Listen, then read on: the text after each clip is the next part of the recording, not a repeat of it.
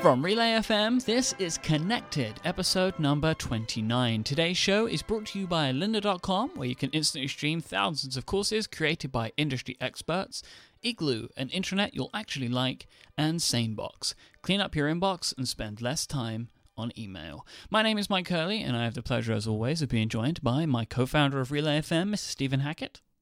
Hello, Mr. Michael Hurley. I was going to say your middle name, but it's not important today. And the editor-in-chief of MacStories.net, Mr. Federico Viticci. Hello, co-founders. Hello. How are you doing today? I am very well. I doff my cap to you, sir. I feel like I could bring a bit more, like, officiality, whatever. Yeah, And then I made it terrible. Mm-hmm. I liked the introduction. What's the formality, Mike?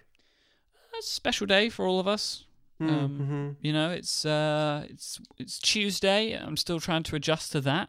I'm going to a wedding tomorrow, and I had a horrible realization earlier that I thought I was late, and that the show was going to interrupt with the wedding. But no, the wedding's Wednesday, and today's Tuesday. Did you know that last Wednesday, we were not recording the show on Skype, and I felt weird, and I didn't know what to do on Wednesday evening, so I just stood there in the kitchen, just staring at the wall, and I'm like, what am I supposed to do now? Because my schedule on Wednesdays is, typically for the podcast. So I was a little bit worried about you now, buddy. I'm not going to lie. That's concerning behavior. Yeah, but maybe I'm lasted just like 30 minutes and then I moved on. But still, it felt strange. Well, you can play video games tomorrow. I don't know. I will probably text you and pretend that we're recording the show on iMessage. Okay, well, I'll be at a wedding, so I'll probably be in high spirits. I don't think I've ever been to a wedding during the week. That seems odd to me. Yeah, it's weird to me too. Okay, I didn't know if that was like a thing that was different in our cultures, but it seems I don't think I've ever been to one that's not a Friday or a Saturday. It is strange. It's very strange. But it's fine for me because I can kind of do it, but it's a weird occurrence to be happening on a Wednesday. Connected listeners get married on Wednesdays. Do you know they probably do? Mm-hmm. I know for a fact. Are the bride and groom are they listeners to our show? Instead of reading vows, they do follow up. Mm-hmm. Wow. They follow up on all their previous relationships just to get it all out of the way. Yep. That's right. We should do some follow-up and leave this terrible introduction behind. Why? We talked about marriage. It's a great topic. Yeah. Do you have a problem with our union here, Stephen? No, I'm very happy for you both. Thank you very much. I work in the iCloud in the browser. You work in the iCloud? What? It's time to take action. I work the product, not. Oh God. Not you. Terrible product. The terrible. Stop. Let me talk. It is out of beta. That we have a link to TechCrunch. So pages, numbers, and Keynote on the web, which we have used in the past and weren't particularly impressed with, are out of beta. So I think we're going to revisit them maybe very soon. You also don't need a Apple device anymore. So it used to be that you could use it, but you had to have an iPad or an iPhone or a Mac. Now you can just go use it on your ThinkPad and on your Windows phone if you like, which is, it's cool. I think it's, Apple services are historically very tied to hardware, and they're kind of breaking that with this, which I think is good. It's no Google Doc killer, of course, but if I work in the cloud is your jams, then your jams are out of beta. You saying, of course, like that concerns me because now we're going to get the feedback, It's like, why do you discount it? Because it's terrible. Well, you listen to that. You person writing your email to me, I work in the cloud is garbage. Yeah, episode 20 of The Prompt, man. That was my favorite. You're going to get the email from that one guy who uses iCloud in the browser for academic essays, and it just happens to be amazing, and you will personally get that kind of feedback, Stephen. I'm going to change our feedback email to you, so I don't get it. I will set up a rule. To forward the email to you again. it'll be like an email round robin or something. What's the Yeah. name of the thing we did one time? An infinite loop. No, the round robin. It was round stuff. robin. When we were doing the Q&A show. That's right. That's a Mike round robin, knows yeah. about. Yeah. Mike knows about birds. What's a round robin? It's a robin that's eaten too much food, so it's round robin.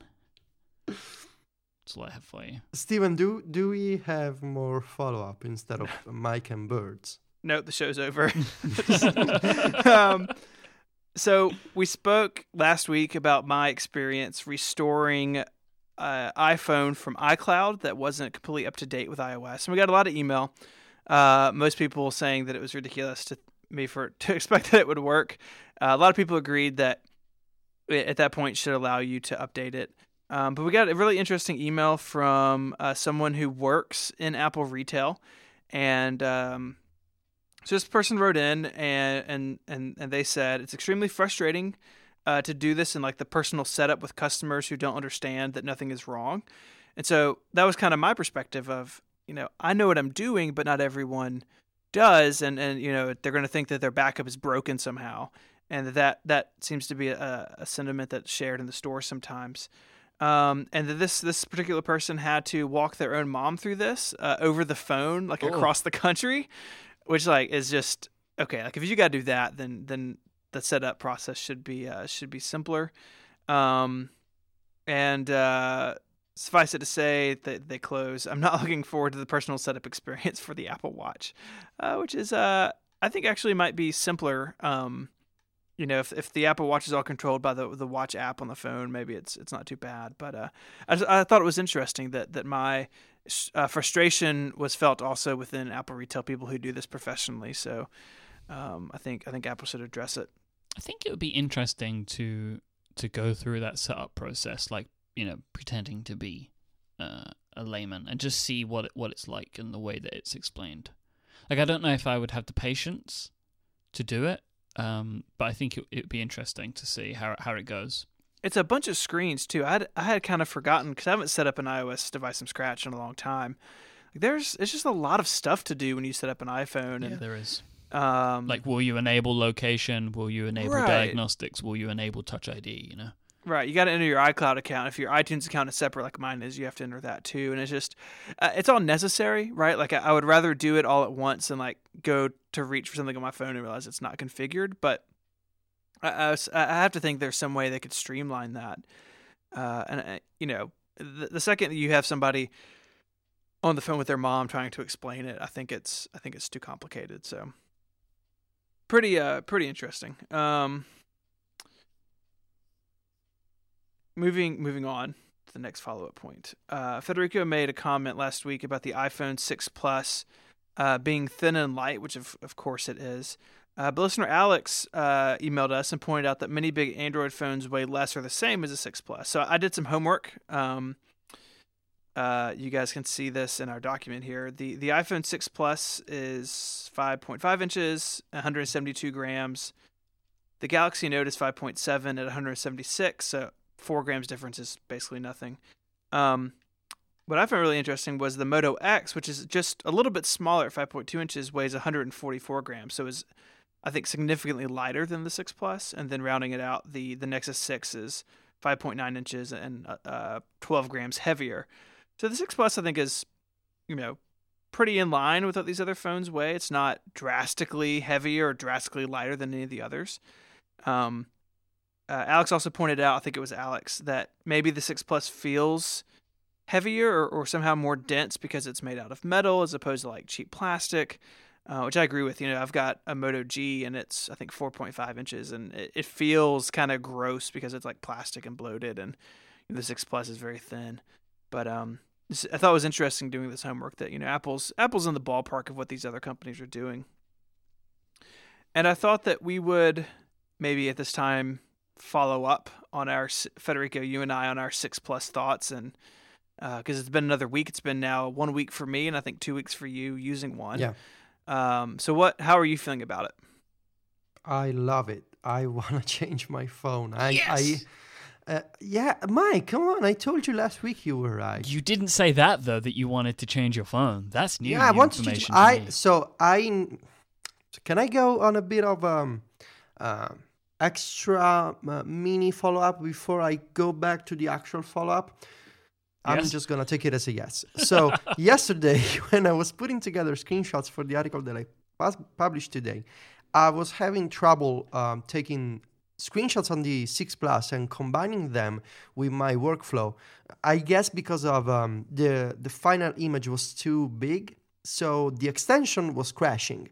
And I'm also guessing this is related to the fact that the 6 Plus is doing some strange things with RAM allocation to extensions. But anyway, I couldn't combine screenshots. So I needed to take the screenshots on my iPhone 6, where I know that the image is smaller and my workflow and the extension can handle the screenshot cropping and combination.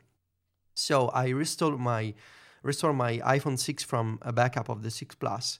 And I was using the iPhone 6 and it felt so small. Like, I was like, how am I supposed to use this now? Because the keyboard was tiny and the screen, like I wanted to go up, but there was no screen anymore. And it felt like moving from the 6 Plus back to the iPhone 6, it felt not so different from using an iPhone 5S. Mm-hmm. Like the difference, I don't know, there must be some kind of adjective, like it grows exponentially, I think, whatever. Basically, once you move back from the iPhone 6 Plus, everything seems small, like at the same level of smallness. Yes. And The jump that it takes from the 6 to the 6 Plus feels much greater than it actually is. The feeling of that jump is it feels huge.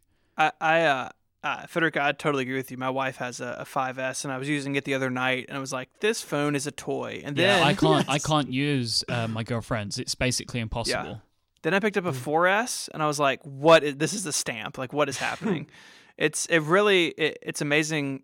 I used my 6 on Sunday for a little while, just around the house, and it really feels limiting, which is crazy, right? Because when I got the 6 in the fall, I was like, this is big. This is maybe too big. yeah, And now, having spent a week on the 6 Plus, I'm right there with you where the 6 feels small. And I'm with you in saying that I think I might go big next time around. yeah. So Yeah. amazing. I was Mike, come on, stop celebrating I this. can't help it. No, when am I ever right? can. I'm never right. That's sad. You are allowed to celebrate, Michael. Okay. So I was thinking maybe there must be a way to exchange my iPhone 6 and get a 6 Plus, but I think it's too late. I'm not sure that Apple accepts the free recycling program, the iPhone 6 yet. So I don't want to sell my iPhone 6 by myself on eBay or stuff like that because Go to an eBay store. good joke. And man, I'm so thankful for my old boss for firing me. Anyway, I don't want to sell my iPhone 6. It's too much time. So I'm just going to wait like you until next September, October, I guess. Maybe, I don't know, is there an easier way in Italy to get to, like, I give you my iPhone 6, you give me your 6 Plus? Is there a legal way of doing things? Why You don't just you find a guy in an alley and just trade. Do you have Right? many Italian Twitter followers like that you could tweet and say like people Yeah. are willing to trade? Like I saw people doing that initially, think, and there were people that did it. Yeah, I think Ben Brooks traded because he wrote something on the 6 Plus a couple weeks ago, and he had traded, or he alluded that he had traded with somebody. So. Yeah, he did. That's the exact person that I was thinking of. Thank you for jogging my memory. You're, I'm here for you in I your appreciate brain. that. That's a good idea. So yeah, Mike, you were right. Yes. And we like our iPhone 6 Pluses. Is that the plural? Plus 6 Club, Pluses? man. Got some new members to the Plus Club. Mm-hmm. Feels good. The term feels weird. So I think that's. I'm going to write something about it at some point when I have time. But it's really interesting. I will say that my iPad Mini is a hilarious joke. I've been watching House of Cards on my iPad Mini, and the other No night I was spoilers. watching it. No spoilers. but he was dead the whole time. And then he woke up from his dream. Yes, exactly. I was watching it on my iPad mini, and my phone, someone was texting me, and so I pulled my phone out of my pocket, and for a second they were side by side, and I was like, what am I doing with my life? Like, the iPad mini, like, that drive to go, like, 6 Plus and an iPad Air, like, having that difference really jumped out at me, and as much as I like the iPad mini, I think that if I were to carry a bigger phone, I would kind of deal with it and go back to a larger iPad as well, just so they're more different, if that makes sense. You can see what I mean, right? Like, there is a difference. Right. There is a difference, but like the things that you do on the iPad mini, it's like it's not that much more of a stretch to just do them on the 6 Plus instead. Like reading is good enough that you don't need to get a bigger screen, and it doesn't feel that way with like the 6 or like the 5 and the the iPad Air or whatever. Like they match up a lot better, like having a 5 or a 6 and having an iPad mini. But once you get to the 6 Plus size, it's kind of pointless. There's no real big benefit anymore to having a screen of that size. No, I was going to say, I think that we lamented the fact that the iPad mini didn't get a lot of updates. With the last cycle I got was Touch ID, actually, and a new color. And I don't think that was specifically about the 6 Plus, but it doesn't help my restlessness about the iPad mini. Like, I fully expected to see updates this year, but, as the landscape is today, like, I think if you're looking at the Air 2 versus the Mini, especially if you have a 6 Plus, it's kind of a no-brainer. I think our realization in the end of this experiment, by the way, I'm still keeping the 6 Plus till almost the end of the month, so we're going to have more follow-up if I notice some more things about it. But the realization is that we like our screens big. And I was wrong, like about the iPad mini, because once I tried the Air 2, it was much better. I was wrong about the iPhone 6. So my lesson for our listeners is that you should listen to Mike more often. My takeaway, there's an episode, there's a podcast.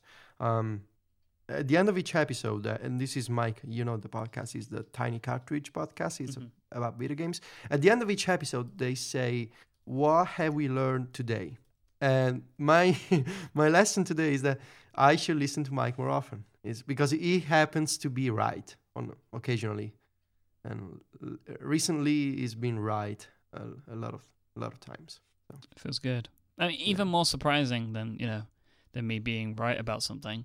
I find it even more surprising that the three of us really agree on something. It's really strange. Like I feel truly I agree feel like I've been on drugged. Yeah, there's something going wrong here. But what we have learned is it takes about 6 months for us to agree on something, which also feels about right. Yeah. So Mike, do you want to walk us through there's more Pebble news now? Yeah, you're more. Pebble. You're a Pebble expert. You own a Pebble. I do. You wear a Pebble every day. Mm-hmm. Mike is a Pebble power user. Yes. So what's up? So today, in a shock announcement, and it really is kind of quite a surprise, and it seems like they did this in time of Mobile World Congress, Pebble have announced the Pebble Time Steel.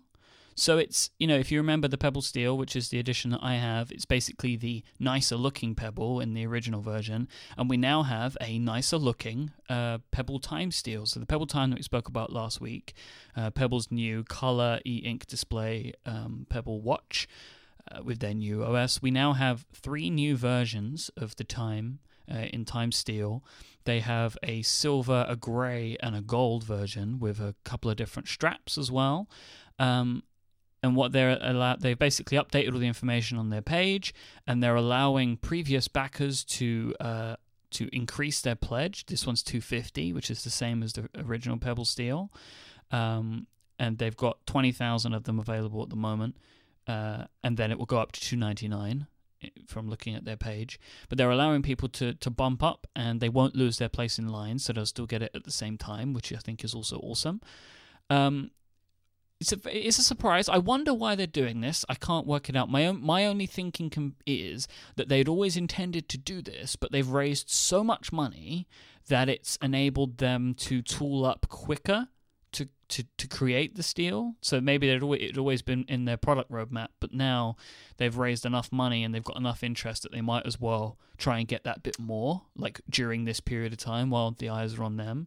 And it has significantly increased their Kickstarter again today by over $2 million again today. They're getting more people backing, and they're also getting people increasing their pledges.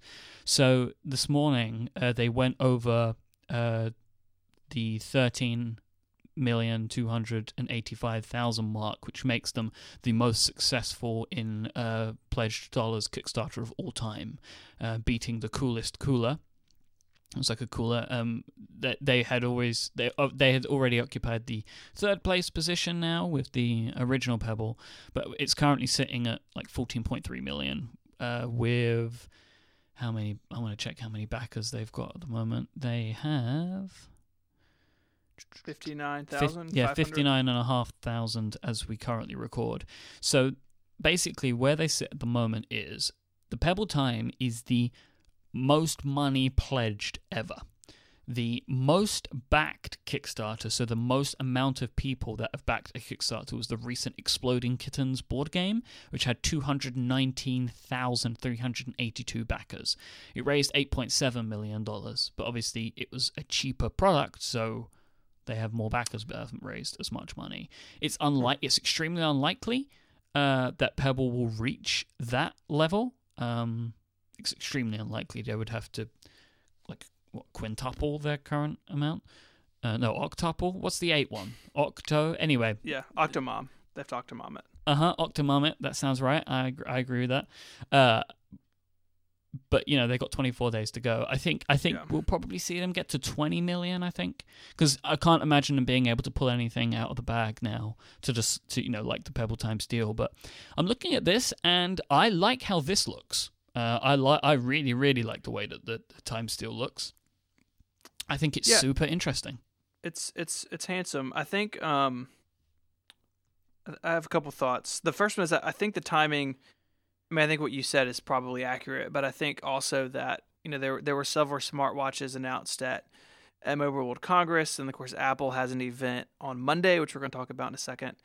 And so I wonder if they wanted to make sure they stayed in the news cycle, especially at Mobile World Congress. I already have forgotten the other watches that were announced at that show. The one that's making a big splash is the Huawei watch. Yes. What? Huawei is a Chinese manufacturer. Yeah. And there's one that runs WebOS, which is crazy. Yeah, that was announced at CES. Yeah. So I think they do look good. I think they look better than the first Pebble Time that we saw last week. They also, alongside this, talked some about the Smart Strap. So if you look at these pictures, there's a link to a Verge article in the show notes. And the back of the watch has this little connector, and you can build straps that can hold sensors or maybe even hold more battery, they say. Oh, that's clever. And I missed that. It's kind of buried in the article. I think it's a bigger deal than they let on, because it could, if people build them, extend the functionality of the watch and use that band for more than just sort of structural or decorative purposes, which is interesting. Like we spoke last week, I agree with your assessment, Mike, that Pebble long term is probably in trouble, and I think that they probably do need to embrace Android Wear, maybe like just full blown, but I think they are doing some interesting things, and I don't think there's necessarily space for a large third-party smartwatch platform, but I think they are doing some interesting things. No one else is really doing things with like smart straps. You have fitness bands and stuff, but the Apple Watch bands are just decorative and structural. They're not doing things. So it'd be curious to see how that particular piece of technology plays out. Yep, I continue to be super excited for them. I'm really, really happy that they are doing it. Like this steel, they've improved some of the design issues from the previous one, namely the Pebble logo on the face was is probably. I was looking at mine today, and I've settled on that's the worst part of the original Pebble Steel. I know why they did it, because the bezel had to be so large, so they might as well put something in that space. That's my thinking. But yeah, I really, really do think this new one is very, very attractive. Well, not, actually, let me go back. Let me rescind on that. It's more attractive. It's a much nicer looking product. I mean, I would buy one without a shadow of a doubt. But it seems ridiculous to do right now. Yeah, it's like the same thing as last week for me. Like, I'm not going to buy it because Monday. But like, I wouldn't even hesitate to get one of these. I actually like the way the gold one looks. I mean, okay, should we just say that yes, it does look like the Apple Watch, and fine. I mean, well, when I say it looks like the Apple Watch, like they're using the same colors and stuff, but I kind of see it as like a twofold thing for them. I feel like it's partly like them being a bit cheeky, which I think is perfectly acceptable for an independent company to do. Yeah, like, it's like they're being a little scrappy. This is the company that like directed a comment at Johnny Ive on their homepage for a while. Yeah. Remember, it was like, relax, it's just a watch. Like, yeah. And, there's something about, I mean, that was a bit silly, but I don't know, there's something I like about this little indie company being a bit, like, it's like Steve Jobs flipping the bird at the IBM logo. It's like, there's like a little charm about it. I also do think that the Galaxy S6 Edge is a nice looking smartphone. Like, I'm very intrigued by the way that looks. I mean, but in that scenario, I mean, I appreciate that there are some significant design cues that they've taken, which is probably a little bit more like, come on, Samsung, you could work it out on your own. What but, I think it does look good. I mean, it does still look good, but just can they work it out on their own? Well, in theory, they have the resources. They have the resources. Like they design other products that are unique looking. Like their TVs and stuff. Yeah, like dishwashers. Dishwashers look good, and all the other. But do you know what I mean? Like, I would say that in theory, like on paper, Samsung has more resources to develop new looking products than Pebble. Yeah. Oh, for sure. And Samsung's an enormous company. I told you guys in Slack I wasn't going to talk about this, but I'm going to talk about it. Uh-oh.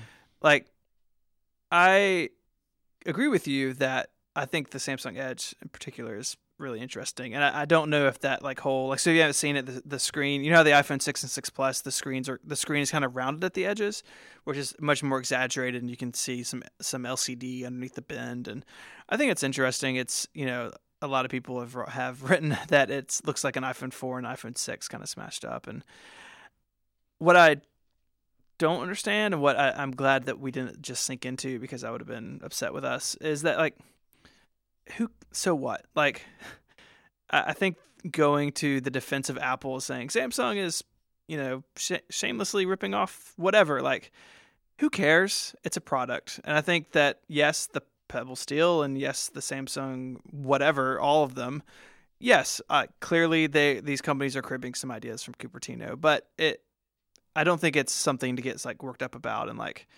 throw a pity party on your site or Twitter about it. I certainly don't want to. So, but anyways, if you'd like to get in contact with us to send in your feedback for this week's episode, there's a couple of different ways you can do that.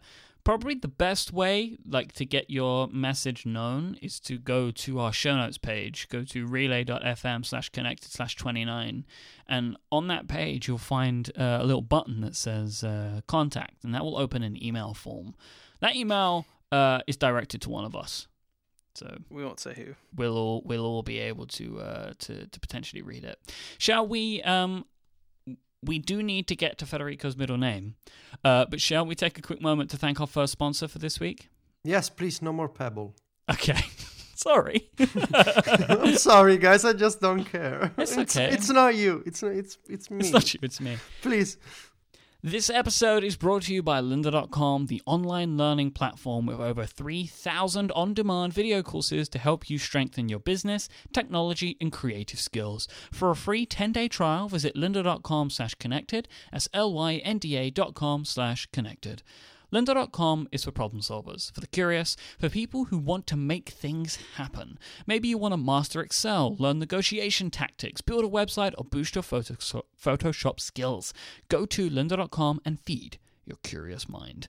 Whilst browsing around lynda.com, I've found loads of incredible courses, and I've dipped in and tried a few out, and I always continue to be surprised. We were just talking about Android Wear. They have an up and running on Android Wear course. If you are an Android developer or you're interested in that, you can actually go and learn that stuff. Maybe you've been learning and you've been building iPhone apps for years, and you want to learn about building Android apps and then building Android Wear apps. You can do all of that in lynda.com, and I bet they're going to have WatchKit tutorials for as far as the eye can see if they haven't got them already. Maybe you're interested in learning about responsive web design. They've got courses on that. Maybe you're interested in learning about how to localize your applications. They've got localization for developers. They've got crash courses on all of that stuff. It really is an incredible resource of all of the different types of things that you can learn with lynda.com. You'll be able to watch and learn from top experts who are super passionate about teaching.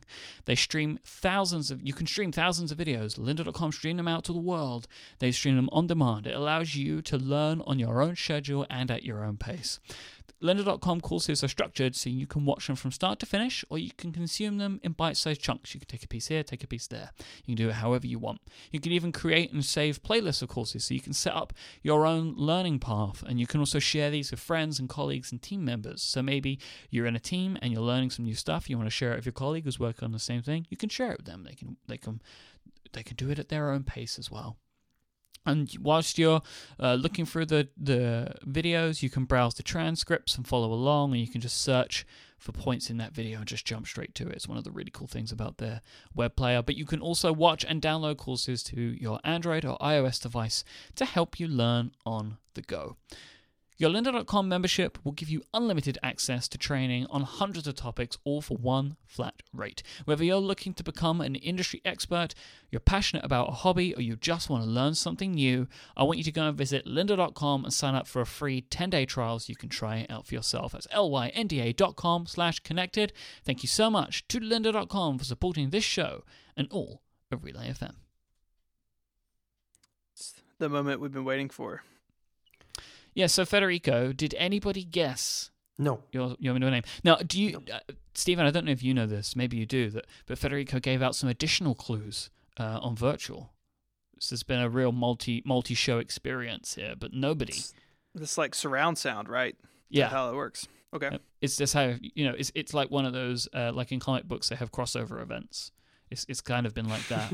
So, Federico, nobody got it. So No. Can you share it? Are you sure that you want to know? Yeah. Yeah. You don't want to wait anymore. You want to know right now. Yeah. Any last second guesses? Should we go over to the chat room? See if anybody in the chat room has a guess. A very last call. So I was just bringing up the URL to put the episode of Virtual, which is all about Alto's adventure, and we interview Ryan Cash, one of the co-founders of Snowman, who built the game. I was typing in the URL to put it into the show notes, and I typed in relay.fm/Viticci. We should have a show called Viticci. It could be like your evening show or something. Hi, welcome to Viticci.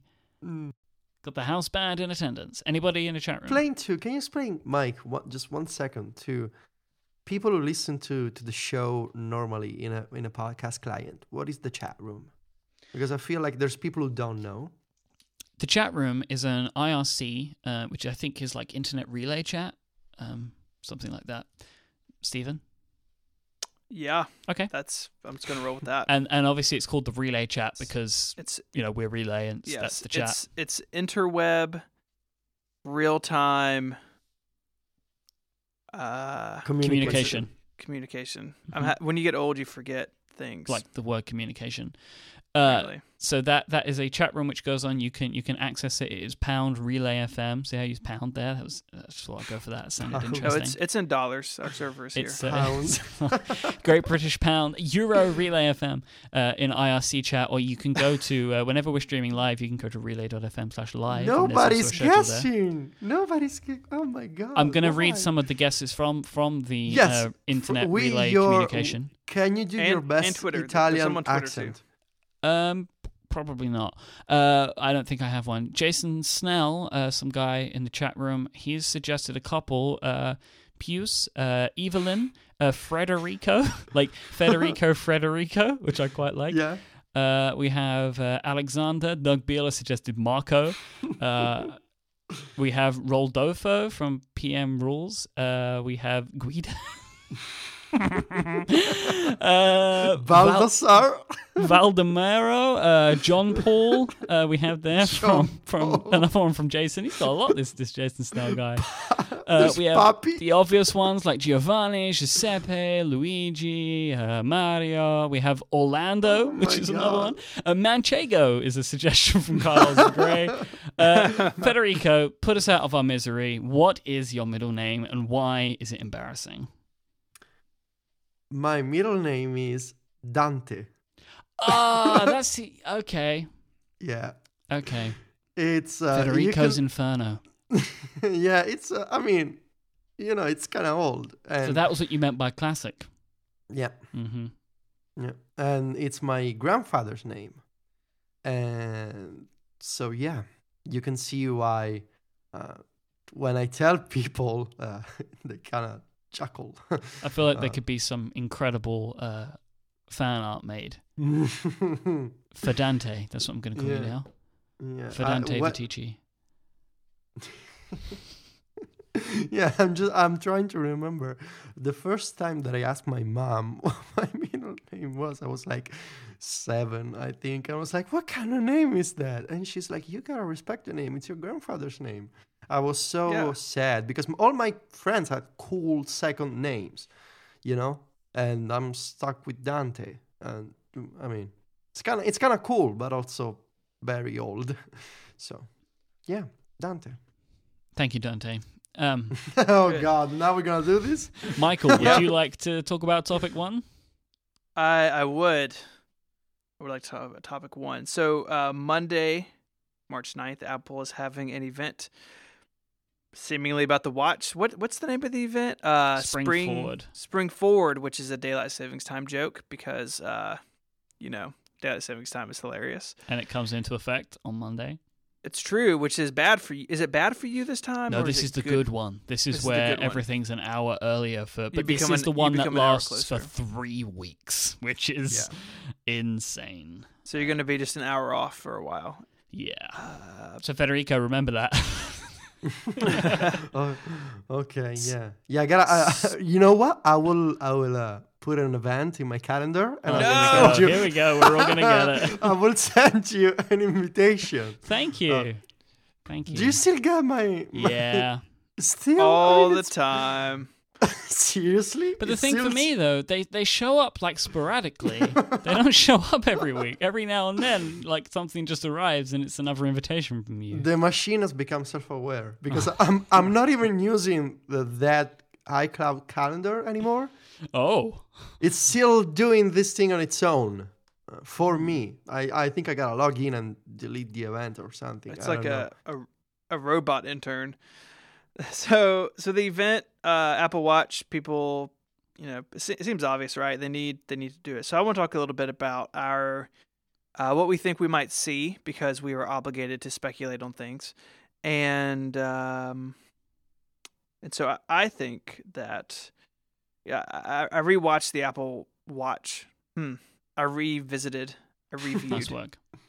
the I don't know what's happened to us. Rewatched the Apple Watch event. I don't know, maybe 2 months ago, and it kind of hit me. I think we spoke about it that they kind of like knocked out like the feature set a little bit, but there wasn't really a narrative around why the watch matters. And I think they're going to do that this time. I think that they're going to obviously review the features. I think that there are some features and some things that they haven't shown yet, and obviously battery life and price being two of those. But I think there's functionality we haven't seen yet. We have 20 minutes of third-party developer application demos that we've not seen. That's right. We're well. going to see how your Apple Watch can drive robot cars around. Oh. We're gonna see launch partners. I'm guessing Twitter, Facebook, Pinterest. I do love a good launch partner, must say. Yeah. What else? I'm trying to think of the big names. There'll be something health related. There'll be like a medical application that nobody understands, like when they used to do those, like, we're a bunch of doctors and here's how we can look at the brain, and everyone's like, bah. You know? There's going to be some of those. There's going to be like someone's going to drive a car on the stage. We're all going to think it's an Apple car, but really it's somebody unlocking a door with a watch. That's my bet. Something like that. You're going to troll with a car? Mm-hmm. I'm curious to see if they will feature any indie developers. There was I think a report from 9to5Mac a few weeks ago that said that Apple was inviting a few developers to Cupertino to provide feedback and let them use Apple Watch demo units to test their upcoming applications. So I'm curious to see if any not big time developer, if any indie developer will be on stage talking about Apple Watch apps. I don't know. It'd be I think kind there of will cool. be. I think there will be. Yeah. So my question, besides the Apple Watch apps, functionality, price, which we're gonna talk about in a minute if you guys want, I kind of want to see Beats Music news. Remember last year there was a rumor from Reuters, I think, or Bloomberg, or one of these big publications. They said that Apple was going to unveil a new music product in the spring. So now it's the spring. Also, the name of the event is Spring Forward, which is kind of similar to the next step used by Beats Music. And I kind of want to see what's up with Beats. I feel like maybe they had intended, but like it seems like there's been a lot of chatter about it being in development and far off from development. You know, like again, Mark Gurman has had great pieces that we've spoken about on the show. I as much as Federico, I would also like to see this. I would be surprised if it was ready right now. I don't know. I feel like we've maybe got a bit of time, but I think maybe me and you are like the only people that really, really want it. But like, I do really, really want it. But my concern is actually, do you know what, Federico? I don't want it because I'll tell you why. You change your mind. Well, I would like the product, but I know it's not going to be available here immediately, and it's going to cut off my access to Beats Music. I mean, I don't know. There's a possibility the watch isn't available to you immediately either. Well, there was some report that it was going to be U.S. only, but then there was another report saying that was untrue. So I don't know what to believe. Tim was quoted on his European tour that he's been on. Tim is your friend now? It's just Tim? We're not all friends of Apple executives, Federico. Okay. We'll get to that later. He's been quoted on his European tour as saying that it will be available in April internationally. Okay. So it might be that like it comes out first week of April and then like staggers across April. But that he was in a store in Germany.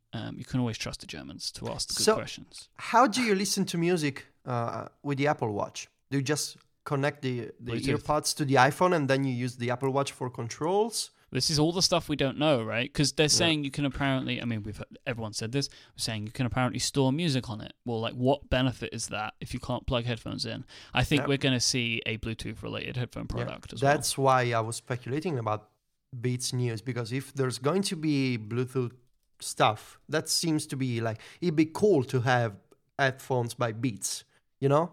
Especially to push in the sports version of the Apple Watch, you know, the market segment appears to be kind of similar, and I don't know, maybe there's going to be just Bluetooth earpods by Apple and no Beats Music or Beats Electronics stuff, but it'd be cool, I guess. I don't know. It would be nice to see at least the first Beats Apple collaboration product be those Bluetooth headphones, which I mean makes sense. They've been part of Apple for a while now, and even if they hadn't been, I mean, you could put something together. I do think they've got to show some of that stuff. Like that's a really kind of basic function, right? And the fact that the three of us who are smart and have read lots of things on this don't know, I think is an indication that Apple's got to kind of just deal with the details on Monday. Mm-hmm. I think they've also got to deal with the details. In fact, people in the chat room are talking right now about there's a lot of speculation about like some bands are only going to be available for some watches, that it won't be as like free form as maybe we thought or maybe was hinted at in September. I think it's going to be too complicated. I was thinking this a moment ago. I think it's going to be too complicated for them to show on. We're not going to hear that on stage, but there Yeah, will be a web page which goes up which has the configurations. They'll show some basic configurations on the stage and be like, you can get this for this and this for this, but if you want to get this band and this band and this band, like, can you imagine? Like, we're going to end up with that huge like table on the Like stage. Tim is just going to print out spreadsheets and hand them to the media. People freaked out when Apple showed the iPad lineup last year.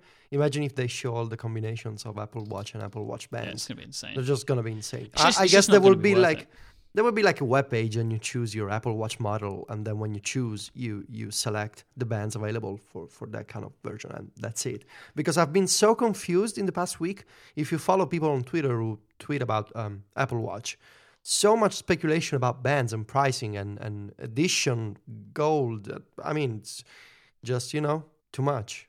I would like to play a very quick game of Apple Watch The Price is Right with you two. Okay. So considering this is going to be the last time we're going to be able to do it, why don't the three of us take a guess, and somebody can write these down. We'll take a guess each of how much we think the Apple Watch will start at and how much the Apple Watch Edition will start at. Because assuming we already know that the Sport starts at $349. Federico, would you like to give your prices for the Apple Watch starting price and the Apple Watch Edition starting price? So the watch is the middle one, right? Mhm. Not the sport one. I'm guessing $699, And the Right. Edition? The gold and the one? edition. I don't know. I would say above 5K. I don't know. I would say $8,000. $8,000. yeah. So we have, what was that? Is that $699 and $8,000? Yeah. Okay, so I hope someone's I, writing this down. Yes, I have a notebook here. I'm Excellent. writing them down. Stephen, you can go next. I would say that the stainless steel Apple Watch would start at, I'm going to go $799. Go 100 more than Federico. Okay. And I would say that the watch edition, I'm going to go under Federico, and I'm going to say $6,999. Okay, so I'm going to go low. I'm going just low. gonna take the two wild cards now. I'm gonna say $599 for the watch.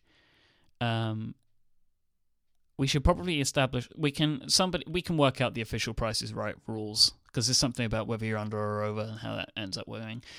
For the watch edition, I'm gonna say $15,000. 15. Yeah, 15? 15. Yeah, starting Okay. at 15. So Mike is on drugs. I don't know, man. I don't know. I don't. There's just this part of me that's like, you're gonna have something. I mean, I know this has been the speculation coming from John Gruber, right? I understand that, but the more that I've been thinking about it, it's like, if you're gonna go gold, like, just ramp the price right up, because the stainless steel is gonna be expensive enough anyway. Because I reckon that some models of the stainless steel version is gonna stainless steel is the watch, right? I get them so confused. Stainless Yes. steel, yeah. So I reckon there's going to be models of that will set you back like $3,000. It seems really nuts, and it seems like this has been taught. It's not an original thought by any stretch of the imagination, but I'm here and I have a microphone, so I can repeat it. Apple has to. I wonder if Apple has to build the case that the gold is worth it, that the luxury is worth it, and my thought is that if Apple can really capture the imagination of people who exist in that part of the market, which none of the three of us do, right? Like, we spoke last week about what we're picking out, and we're all, the sport, the stainless steel, but like, people like us and in the categories that we are in, consumer wise, are going to flip out. And if Apple can make their case to the wealthy to say, look, this thing costs whatever it costs, and you are buying it, and we are now a luxury brand. We are not just a consumer electronics brand. And I think they'll do well at it. But it'll be interesting to see how Apple makes that pitch. And I wonder if we will see the sports and watch pricing, but not the watch edition. I was So not the thinking gold same. pricing at the event, but it comes out later on the site or in the stores, and it's not, because whatever that price is, that's going to be the headline on Monday, right? That not that the sport is $349, not that the watch is whatever it is, but if that gold one is, 8K, 10K, 15K. That is the headline on The Verge, and that sort of swallows the rest of the news. And I'm not sure Apple wants that. I think Apple needs to get the story of why this thing matters. They need to get that out, and I think the gold pricing might be a distraction. Do you know what I would do if I was in charge of this scenario? I wouldn't say anything about the edition price, and I would say that it's coming in May, so it doesn't take any of the attention away. So you just don't talk about the price because apparently it's coming later. So it comes out in May, and then in May you announce the price. Like, so you're completely taking the question. Well, the question's still there, but you can't print the headlines. You can't print the headlines of Apple Watch for $20,000 or whatever, because it won't be available. And because as well, if you're going to pitch it above, say, $10,000, the type of person that's going to buy that, they're either going to wait, or they're going to buy one of the standard ones and just buy another one. So that's how I would do it. I think that's pretty smart, but I would think that because it's my own point. But that's if I was in control of the situation, that's what I would do, because I completely agree. Even though it's not going to be for any of us, like for maybe 0.5%, like half of 0.5% of people listening to this show could even afford something like that. So it's not for us. So there's no point in us even having to think or worry about it. And I think it would be difficult for Apple to get away from if they're going to price it at the level that it probably should be priced at, if it's going to be as good quality-wise as they're saying it will be.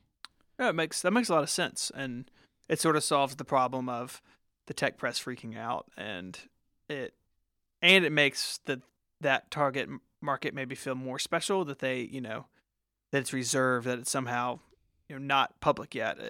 I also, think as well, draw there. If they have to refit some stores to enable the sale of the Watch Edition with special luxury areas, that has not been started. Like, they have not started doing that yet. So, right. That stuff takes time. So I don't know. Yeah, I was speaking over email to someone who works in Apple retail, pretty high up, and they were like, it's going to be interesting, because it's like not only, and it was in the Johnny Ive thing, like people want to stand on carpet when they buy nice jewelry, but like at least my Apple store is. I love them all, but they're staffed by hipsters. Like, even the staffing of the store might have to be different somehow, or might be affected. The way that there was a story, they're moving all to blue polo shirts or something to look a little more professional. But like, is someone going to buy a $15,000 watch from a guy with like a sleeve full of tattoos? Like, I bet Apple in America hire, in like all the retail stores, hire a ton of British people. Really? So it's like, welcome, sir. Welcome to the Apple Store today. Wow. What do you think, Federico? An influx of British staff into America to enhance the poshness of it all? Because people think that British accents are cool? Well, like, just, more fancy. We can downton it up. We can, like, top hat it, make people. They should hire Italian people then. That's a good idea. Yeah, for the fashion aspect in general. I'm actually surprised that Apple didn't do any pop-up shop stuff in Milan for Fashion Week. I wouldn't be surprised if a lot more of that starts to happen. Probably, yeah. Now. And like, because we assume like they're going to announce it and it's going to be maybe a month until they ship, considering the date is apparently April. So I wouldn't be surprised if it then starts ramping up, because we're seeing it in more magazines and stuff now. Yeah. It's totally different way of doing things. If they do one in Rome, I will go there like so fast, because there's all the boutiques in Rome, right? In Via Condotti and the Corso. There's boutiques from Gucci, Armani, Versace, all the brands. And yep. If you go to, have you two ever been to Rome? No.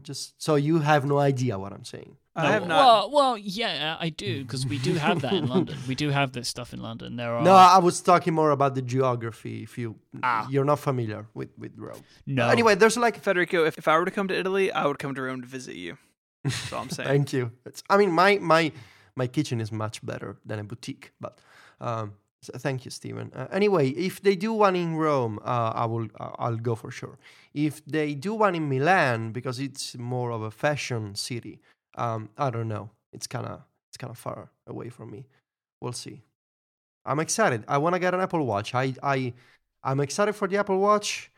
I'm kind of bored with all the speculation and people making charts and rumors melting down gold and weighing it for a blog post. You've only got a few more days, Federico. A few more days. Just a few more days, and all will be hopefully revealed. So, should we take a break and talk about the article Federico wrote today? Okay. Sure. This week's episode of Connected is also brought to you by Igloo, the intranet you'll actually like. With Igloo, you're able to share news, organize your files, coordinate your calendars, and manage your projects with your team all in one place. It's a fantastic way for you and the people you work with to work together, to collaborate, and socialize as well. Igloo's intranet works on any device, any mobile device, any desktop device, because they've built their entire platform with responsive web design built right in, and it's right at the core. Anything from reading a document to managing your tasks, maybe even sharing a photo of your lunch or managing your settings can all be done on any device, and it looks fantastic wherever. Igloo allows you to work how you want, anywhere you want, and whenever you want. Igloo's latest upgrade, Viking, they give great upgrade names to their platform, revolves around documents and how you interact with them. They've beefed up their document preview engine, allowing you to gather greater feedback and all make changes together, so you're able to view. This is HTML5 as their preview engine, so it's made of and in and upon, so everybody can make sure they're always viewing the most recent version of any document. And they've added the ability to track who has read critical information, making sure you keep everyone on the same page. It means, if you've got a training document that you need to make sure everybody sees, or some sort of legal document that everyone needs to make, to have read, it will show you the list of people that have read it, so you don't have to send one of those all hands round robin company emails that nobody likes to get. With Igloo, they've taken another thing that's frustrating away from the workplace. If your company has legacy intranet that it looks like it was built in the 90s, you should be giving Igloo a try. It's free to use with up to 10 people, and you can sign up right now at igloosoftware.com/connected. So go try them out, and it also helps support this show. Thank you so much to Igloo for helping us out today and helping us out at Relay FM. We love you guys. So, Federico. Michael. You've published an incredible post today talking about the personal struggles that you've been through with your health, and how when you decided that you wanted to get healthy, you do the thing that Federico Viticci does, finds apps, builds workflows, right? Whenever you make any kind of big decision, you go out. This is the life that you lead, right? I know this of you. You go out there and you find some interesting stuff. However, maybe, definitely in a contrast to some of the other things that you've done, this has actually made big impacts to your life. Sometimes it's fun to tinker around with apps, and sometimes it's fun to chain Pythonista workflows together to see what's possible to do on iOS, as you've been known to do. But this time, you actually were able to improve your health. It's an incredible piece that people should read. How many words? 10,000. 10,000 words. So it's a pretty standard Federico Viticci blog post. I think you were kind of maybe being a bit lazy. 10,000 words? Come on, buddy. What's happening? I've done better. It's great. I read it today. I couldn't read it sitting down. I was walking around my house reading it because I felt guilty to be sitting down and reading this. I hope that people have read it by now. If they haven't, they should. And I don't want you to spoil the article, because this really is. It's I feel like I always say this, but I really do mean it. This is definitely one of my most favorite things that you've ever written. It's just an absolutely fantastic, just from a what you expect from Federico kind of post, like some really great tips and tricks and apps you've never heard of and the way that they're cool, but also a really, really heartwarming and inspirational personal story as well, and maybe a little bit more, or definitely more detail about your battle with cancer than I knew about. I think there's definitely some new stuff in here to me, stuff that is quite emotional to read, which it adds to the beauty of the piece. But what inspired you to actually go ahead and write this, and why did you decide to be so personal? That's a good question. Why? So first off, thank you, Mike, and thank you, Stephen, for helping me with the piece. I've been asking you to read my drafts and to give me feedback. So always appreciate it. And also thanks to the other guys in the of the relay team and MacStories team. I really have a great team of friends who help me out with this sort of stuff. Why? I think because I wanted to.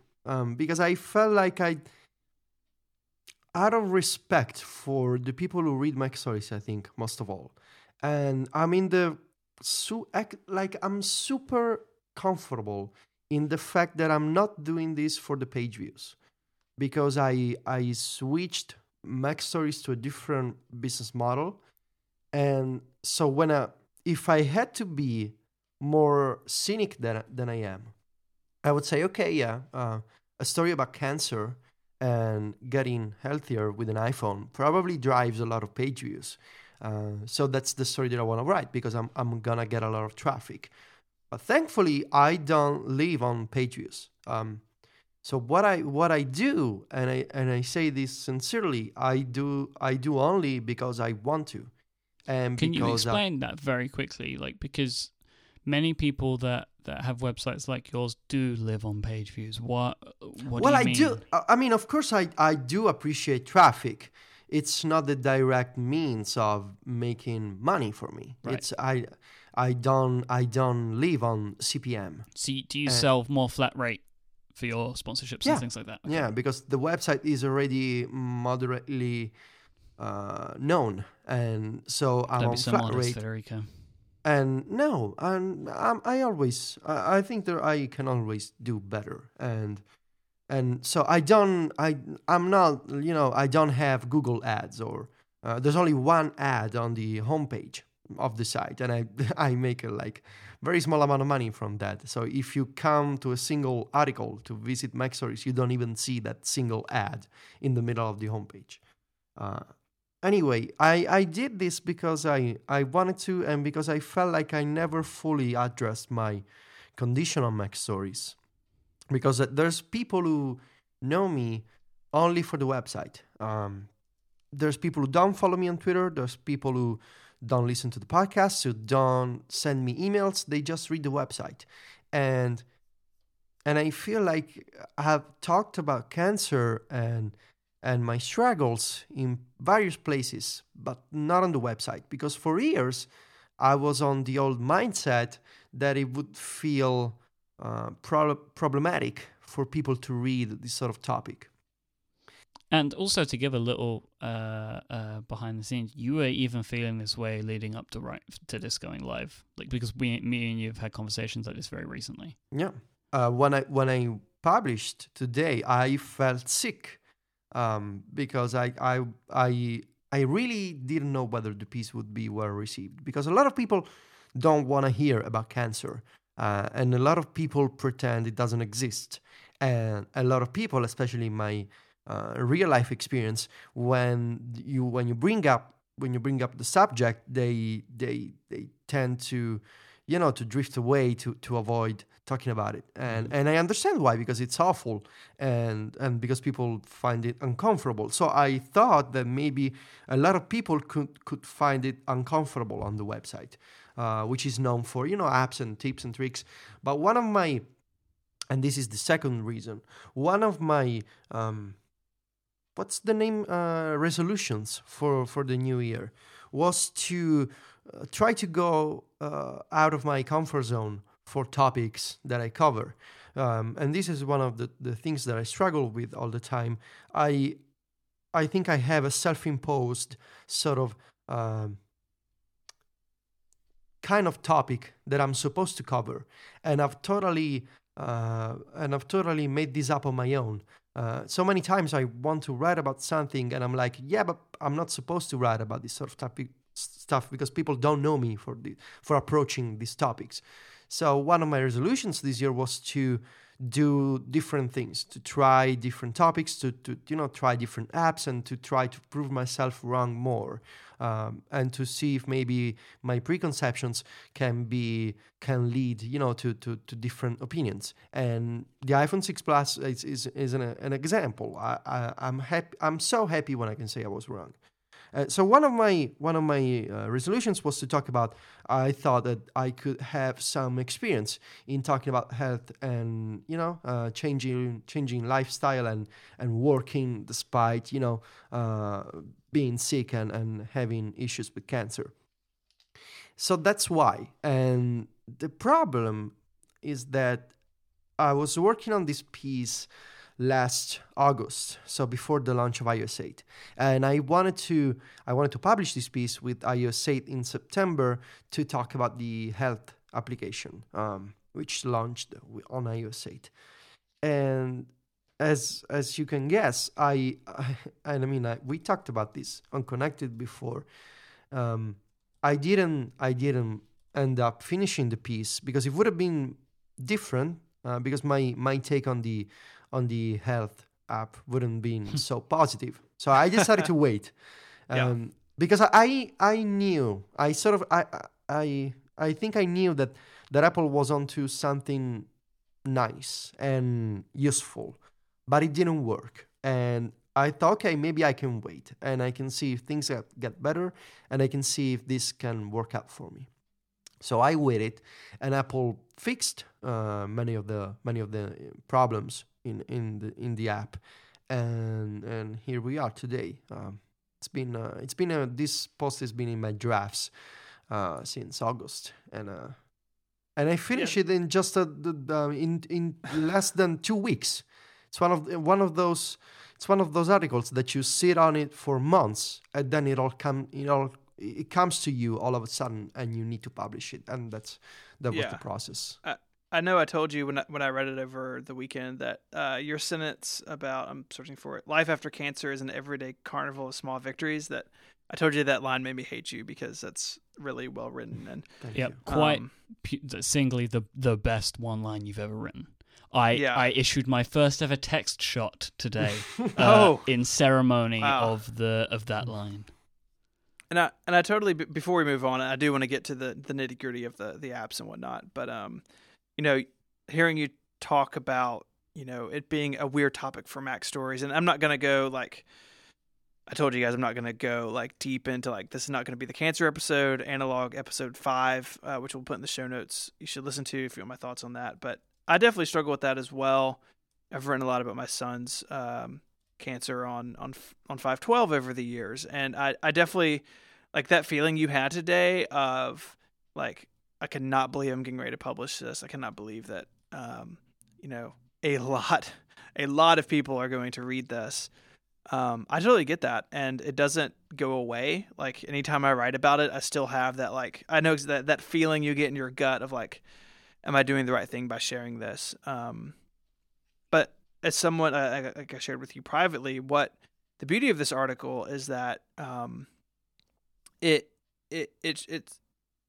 puts a light on the fact that this sort of thing, cancer or some other catastrophic disease, when people hear that and they know you were in the hospital for a while, or know someone, a loved one is in the hospital, and then they get out of the hospital and life kind of moves on. But your article shows and reminded even me that these things have long-reaching side effects and echoes for sometimes years to come. I mean, we're entering our 6th year with my son's battle, and those wounds are still fresh, and they expose themselves in different ways. So, as someone who has not been in your shoes but have been very close to your shoes, I loved it, and I think that it's something that only you can write because you've been there, and because you're a nerd, using nerd things to move past it, which is great. I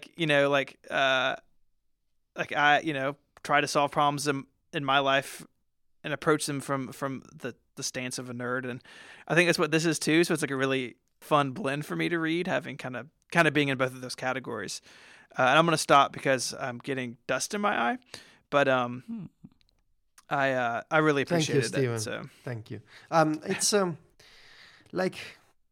you wrote about this stuff on 512 before, and I wonder many times, maybe when I see, because you do this regularly, when I see your posts, I'm someday I'll have to write about this myself. and I think I postponed many times because of all these reasons. Because how are people gonna react to this topic? Are there gonna be people who are gonna be sarcastic and say, "Yeah, this guy uses cancer to make money," you know? And there's been today a few people on Twitter who like made fun of the article, but it doesn't matter because you can't get everyone to like you, and Right. and so it doesn't matter, and I think Screw those people. I mean, honestly. yeah, like, I mean everyone you know. is entitled to his opinion. Well, Yeah, Well, I sure. mean, you can okay. Right. but you shouldn't be a terrible person. You can have your opinion, but if you have an opinion like that, keep it to yourself. just sit yeah, on it. but people like to share. I mean, People like okay, to if you share. want to share it though, like I mean, and I don't know how much if you've heard of this, but don't share it directly with you. Like, Just Yeah, subtweet I it. yeah, Yeah. if you really feel like you have to get that off your chest, like, I mean, I don't know if people have done this, so correct me if I'm wrong, but they shouldn't say it to you. I don't think there's any benefit. Yeah, in I that. blocked a few people. It's fine. There's a thankfully Twitter has a block feature. It's true. Because if you're gonna say certain things to me in relation to my experience, I don't want to even argue with you because I'm trying to imagine what if you stop me in the street and you say, "Hey, you're dumb because you wrote about cancer." It's not like I'm trying. If you were to come to me in real life and say that kind of stuff, You wouldn't do it. They I do wouldn't it. reply to you. I would probably punch you. So instead of being That's a reply. violent, A block is kind of the same kind of scenario, I'm right? just gonna block you because thankfully we're on Twitter. So I wouldn't say that I'm a violent person in real life. It was I didn't mean to say that. It's just No, people it's don't say perfectly these okay things. To say, Federico. People It's- don't say these things in real life. They go to Right. Twitter to say this sort of stuff. But it doesn't matter because there's a block feature. So Yeah. anyway, was there a question? No, there was Steven talking. Thank you, Steven. I know that it's been hard for you, I think, to read this stuff, and I was super careful like I thought about it. Should I send this to Steven? And you were a gentleman as usual, and you read the piece, and so thank you. Yeah. So I wanted, and I appreciate that. I was aware as you sent it to me, like I could feel that on the other side of the conversation. So it's definitely no worries. I was happy to read it. But I think what's interesting to me from a technology perspective, kind of move past the part where I almost cry on the podcast. I've already done that. Yeah. Not on this one. But We yeah. you approach these apps and this technology from a couple different angles, and you approach it from a sort of the food, like what we are eating. You have this picture of this like pasta in front of your iPad that looks quite frankly amazing. I loved so- all the little saying about that, like all the little things The that you captions. would say. Or no, just the little bits that would be in the piece where you would be Oh. referencing food, where it was like you said the amount of bread, and you're like, well, I'm Italian, you know. Yeah. It's cultural to eat all these carbs. But I think so. You have food tracking, you have exercise tracking, you have FitStar, which has like kind of exercise plans in it, which is really interesting. In fact, I'm going to check this app out because of this article. But for me, at least, I want to see if it's true for you. And Mike, I also want to see if it's true for you because I know you're doing some stuff, working out and things now as well. For me, things like this, like I do much better if I can track them and if I can have a data point, again, because we're nerds, of like, this is what I did. This is my goal. This is how far away I am from my goal. This is, on a chart, how I'm doing. And how powerful is that to the two of you? Like, is that important to you guys, or is it just a side effect of all this technology? Like, for me, it's the point. But curious how you guys felt about that. Well, I find it as like it's like a little piece of positive reinforcement. You put a little notch on an app, or you see a line go up or down the way that you want it to, and it's kind of like a little merit badge, which is why those little badges that you're going to get on the Apple Watch are going to be so interesting, and it's the reason that they exist. Like when you hit a certain goal and you get the little 3D animated badge that pops up, yeah, those are going to be very powerful because that's exactly what items like that represent is like a little medal, and these are actual little medals, and I think that's going to be really, really cool for people. And I can see, Federico, how that sort of stuff is, looking at what you've written about, and you're saying you're excited for the watch, like things like that. It's like it's obvious why you would be. And now I can kind of also see why, having read this, why all the fitness stuff was so important to you, and why it is so important, and why I was kind of maybe stupid to kind of write it off. No, it's fine, because I did, and maybe even up until today, I did kind of write off the fitness features of being just another thing. It's like, you're just going to throw fitness features in there because it looks like the right thing to do. But for many, many people, and myself included to a point, like having real important and rich fitness features built into a device that will be on you all the time is actually very, very important. And if you're able to create a real multimedia experience out of it, it will actually make a big positive effect to many people's lives, and it does make it important. I think for me, to answer to you, Mike, about the watch, and to Steven about tracking this sort of stuff, I think this is my problem, but I guess that other people can relate. It's easy to forget about your progress, and it's easy when you get caught up in the rhythm of life every day with work and family, and you need to do this, and you need to reply to that email, and you need to go to that store, you need to pick up the kids. It's easy to forget about yourself, because most people tend to take themselves, as in their bodies, for granted. And so being able to track and to visualize, I think, to put an item on a calendar to say, today I walked this amount of steps, and today I did this exercise, and today I ate pasta, or I ate fish, and I need to be, to take a different approach, to be able to see all that. I mean, people use spreadsheets for a reason, because they let you see stuff in a different way. And we live in an age where technology lets us track ourselves, our steps and health status and activity, and what we do and how we do it. And so we went from being able to keep track of numbers and emails and articles, from being able to reliably and cheaply with tools that we use every day to track ourselves. So when I look at something like the Apple Watch, which I'm guessing in the sport and in the regular version is going to be an object that a lot of people can afford. That sort of stuff can track your heart rate, and it also looks good on you, so it doesn't feel like you need to go outside into the world with bracelets and sensors strapped on your body. So the lines between technology and fashion and being able to take better care of ourselves, the lines are blurring every day. And this is empowering for people, because this is the main point.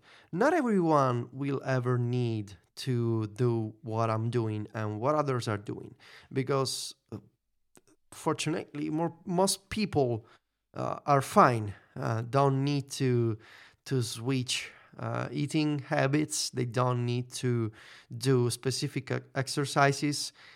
But the people who do, because unfortunately a lot of people have to deal with these sort of consequences of various diseases, the people who do are going to find terrific benefit in this kind of new technology. And for years, I think when I last Christmas, when I was thinking about what am I going to do next year, what do I want to change about what I do every day, and one of my resolutions was I want to be, to paraphrase Mike, I want to be known for the guy who does stuff on iOS and the iPad. No, that's actually one of your best taglines, Mike. It's such a perfect way to think about what you do. So I was like, I want to be known for what I do on the iPad and what I do on iOS, but I also want to not necessarily be known for, but try to help people publicly with this sort of topic. And it was difficult because I've been thinking for years to do that, and I'm happy that it came out somehow well enough for people to like it. And I don't know. I don't know if I'm gonna do this regularly. Like, I don't want to talk about cancer all the time, but I do want to talk about fitness, and I want to talk about using technology not just for email and workflows and scripts, because I love that stuff, but there's also this other use of technology that's happening right now, and it's a major area of interest for me, and so I guess there's another thing I want to be known for, and I will try my best. There's one really exciting thing that happened today. We'll talk about it very quickly after this break, where I can thank our friends from SaneBox. So, a problem that many of us have these days is we have just too much email on a daily inbox, on a daily basis, on a daily inbox as well. They're overflowing with email. Who has time to deal with the amount of email that they get these days?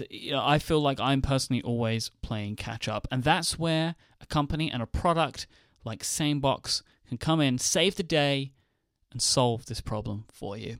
SaneBox was designed to give you back the control of your inbox and help you save time on dealing with email. How does it work? After a quick analysis of your inbox, SaneBox is able to determine what emails are important to you with incredible accuracy, and can automatically filter your unimportant emails out of your inbox into a new email folder called Sane Later, which means only the emails that land in your inbox are the ones you actually want to see. And those emails that are put into Sane Later, they're summarized in a daily digest, so you can quickly check and scan to make sure if there's anything that you do want to go in and grab, or, you can just go and peruse it at your own heart's content. Friend of the show, Mr. David Sparks, was telling me on Upgrade. We had him on this week, and he was saying about how he's used SaneBox to set up like weekend boxes where he would just like put all these Max Sparky stuff. He would like delay them until the weekend, and then he would go in and take a look at that stuff. Doesn't need to now, as he's joined the self-employed, the independent life. But it's just another example of how something like SaneBox can help you kind of compartmentalize email into where and when you want to deal with it. Loads of people use SaneBox. Their customers include employees at Fortune 500 companies, salespeople, accountants, lawyers like David, CEOs, entrepreneurs. Anybody that gets a lot of email can get value out of SaneBox. And it works anywhere you check email. Gmail, Outlook, Yahoo Mail, Gmail, anything. It's cloud-based. It's not an app, so there's nothing to download, nothing to install. You don't have to sync anything between your devices, and of course, it's mobile friendly. You can, basically, it doesn't make a difference to the way that you set up your email, but it lives there and it does exactly what you need it to do at all times. SaneBox has a bunch of other awesome features like one-click unsubscribe from email newsletters. You can have follow-up reminders. You can move attachments to the cloud, and so much more. If you're ready to clean up your inbox and spend less time on email, get a risk-free, no credit card required, fully featured trial at sanebox.com/connected. That's SANEBOX.com/connected. Thank you so much to SaneBox for sponsoring this show. And if you decide to buy after trying them out, they will throw in up to 2 months free, along with your plan. So thank you to SaneBox for that. And thanks for sponsoring this week's episode. So, in a complete surprise moment, about an hour before the show this week, Federico, could you just explain what happened? In detail? As much detail as you'd like to go into. So I was sitting on my bed, and I was preparing the show notes. I was taking a look around at some links, and so I was listening to, I think, Oasis. I think I was listening to Some Might Say, which is a very fine song from Oasis, 20 years ago. And I was at my Mac, as every Tuesday and before Wednesday when I'm about to do the show, and I had Tweetbot open. With on the Mac, I keep notifications for mentions. I don't keep them on iOS. I only keep them on the Mac. I don't know why. So I was just scrolling through, and there was I was getting a good amount of replies today because of the article. And then at one point, like every time I get a notification banner, my eye quickly looks at the banner and then back at what I'm doing. So I was browsing, and then I see this banner, and like every other banner, I look at it and I read at P. Schiller. And I'm like, what? Like my brain took a good second to understand what was going on. I was like I stood there with my eyes just like silently. I stopped the music. Like I was quiet. I stopped the music, and very slowly I opened Tweetbot, and I saw the tweet from Phil Schiller, and it was it's nice. It's awesome because it's I'm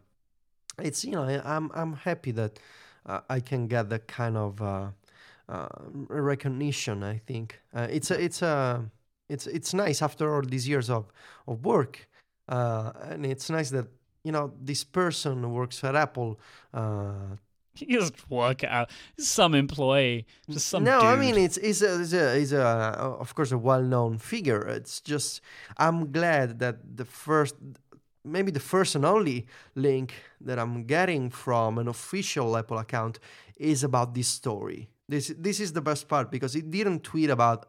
I mean, it would have been awesome to get a tweet from Schiller about the iPad or I don't know, workflow, but this personal story it's the best combination. I'm happy, not necessarily because it's Schiller. I mean, awesome that it's Schiller, but it's Schiller and this story, and that's the best part for me.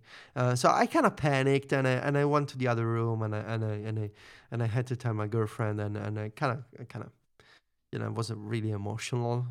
I'm a really emotional guy, especially today. I mean, especially today, and I told my mom, and it's fun times. Well, I was screaming and trying to explain to my girlfriend, so I can't even imagine what it was like in the Viticci household.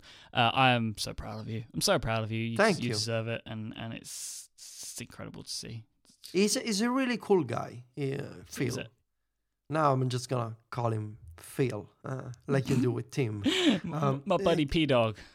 He's a cool guy. I mean, he reads. He has good taste in websites about his company. No, it's super cool, and I think with the watch and with all the iOS 8 stuff, clearly struck a nerve with what they're trying to do, and I think it's super cool. I had missed it. I follow Phil Schiller, but I had missed it until a bunch of people started tweeting at the show account, and I was like, my phone was just like going crazy. I just picked up, and I was like, oh, look at that. That's pretty sweet. Well. So I texted my developer right away, and I was like, there's Phil Schiller, and he tweeted a link to Mac Stories. Hold on. You need to go check the website logs and the stats and make sure that we can hold up. And he didn't reply. So I was like, his name is Alessandro, and I call him Ale. And I was like, Ale on iMessage, and he didn't reply. And then 10 minutes afterwards, he was like, Holly, what is going on? Phil Schiller tweeted a link to you. And I'm like, yeah, I texted you.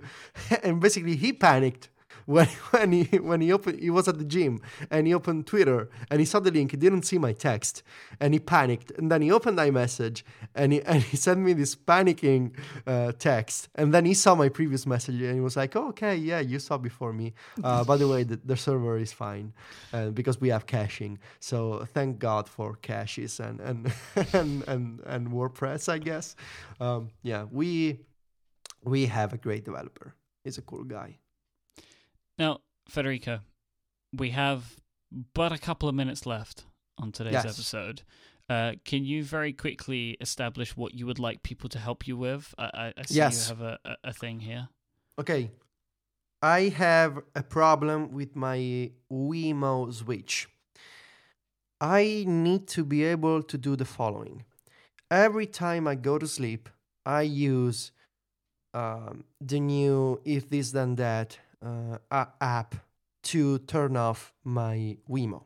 And that works really well. It's really fast and I'm happy with the app. So what I need to do is, my Wemo switch is a regular switch, the basic one. I need to turn off Wi-Fi when I go to sleep, and I need to turn on Wi-Fi back at 10 a.m. in the morning. I won't go into the reasons why I need to do this, but basically I need to cut That's off. what I want to know. It's personal. I need to turn off my internet at night, and it needs to go on before we wake up in the morning. So the problem is the following. Because the Wemo switch is connected to the internet, I'm seeing that when I turn off the Wemo in the morning, because the internet is off, there appears to be some sort of bug that basically the Wemo doesn't turn on using the timer that it has. And I'm guessing because it's like a chicken and egg problem. Because there's no connection, the Wemo doesn't turn on. And because it doesn't turn on, there's no connection. So I'm trying to understand. When I set the timer in the Wemo settings in the app, I can say every morning turn on at 10 a.m.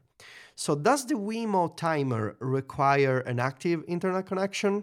Because sometimes it works, and then other times my girlfriend wakes up before me and she finds the Wemo to be off and the router to be disconnected.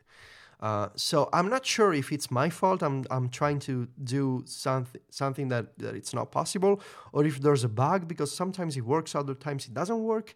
So I'm trying to understand. I need to have my router go off and on while it's connected to the Wemo. Is there a reliable way of doing this, or am I just crazy? You need a British guy to come in and do it every day. Hello. Mike, are you familiar with Wemo switches? No, he's just going to stand there. Yeah, I'll just turn it off and on switch. again. Like, we don't need a Wemo, we have a MicMo instead. Wow. Uh-huh. I would pay so much for that. So I assume the reason that you can't use a regular just timer is because the time in which you switch it off changes every day? Yeah. Yeah. Okay. And I also want I want to lay in bed and just press a button on my phone, and I don't have to, walk to the router myself. And I want to be comfortable. I want to use IFTTT. You don't want to just turn it on in the morning because sometimes it needs to be on before you're awake. Yeah, it needs to be automated. I'm not an animal. I am not supposed to press buttons and stuff. It needs to work on its own. Sure, I get it. And also, I bought the Wemo, so now I need to find a way to make it work. There's no escape. It needs to work. Yeah, that makes sense. I put my faith in the follow-up. If you'd like to get in touch with us about anything or to help Federico's problems, you can go find our show notes. They are at relay.fm/connected/29. You'll find the contact button there to send an email, or you can tweet at the show. We are _ConnectedFM on Twitter. Federico is at Viticci, VITICCI. Stephen is at ISMH. And I am at iMyke, IMYKE. Federico writes the fantastic MacStories.net. Stephen writes at 512pixels.net. I do not write, but I host many podcasts on Relay.fm. Of course, this show is one of those. I want to thank our sponsors again for helping us out with this week's episode, Sanebox, Igloo, and Lynda.com. Thank you for helping us out today.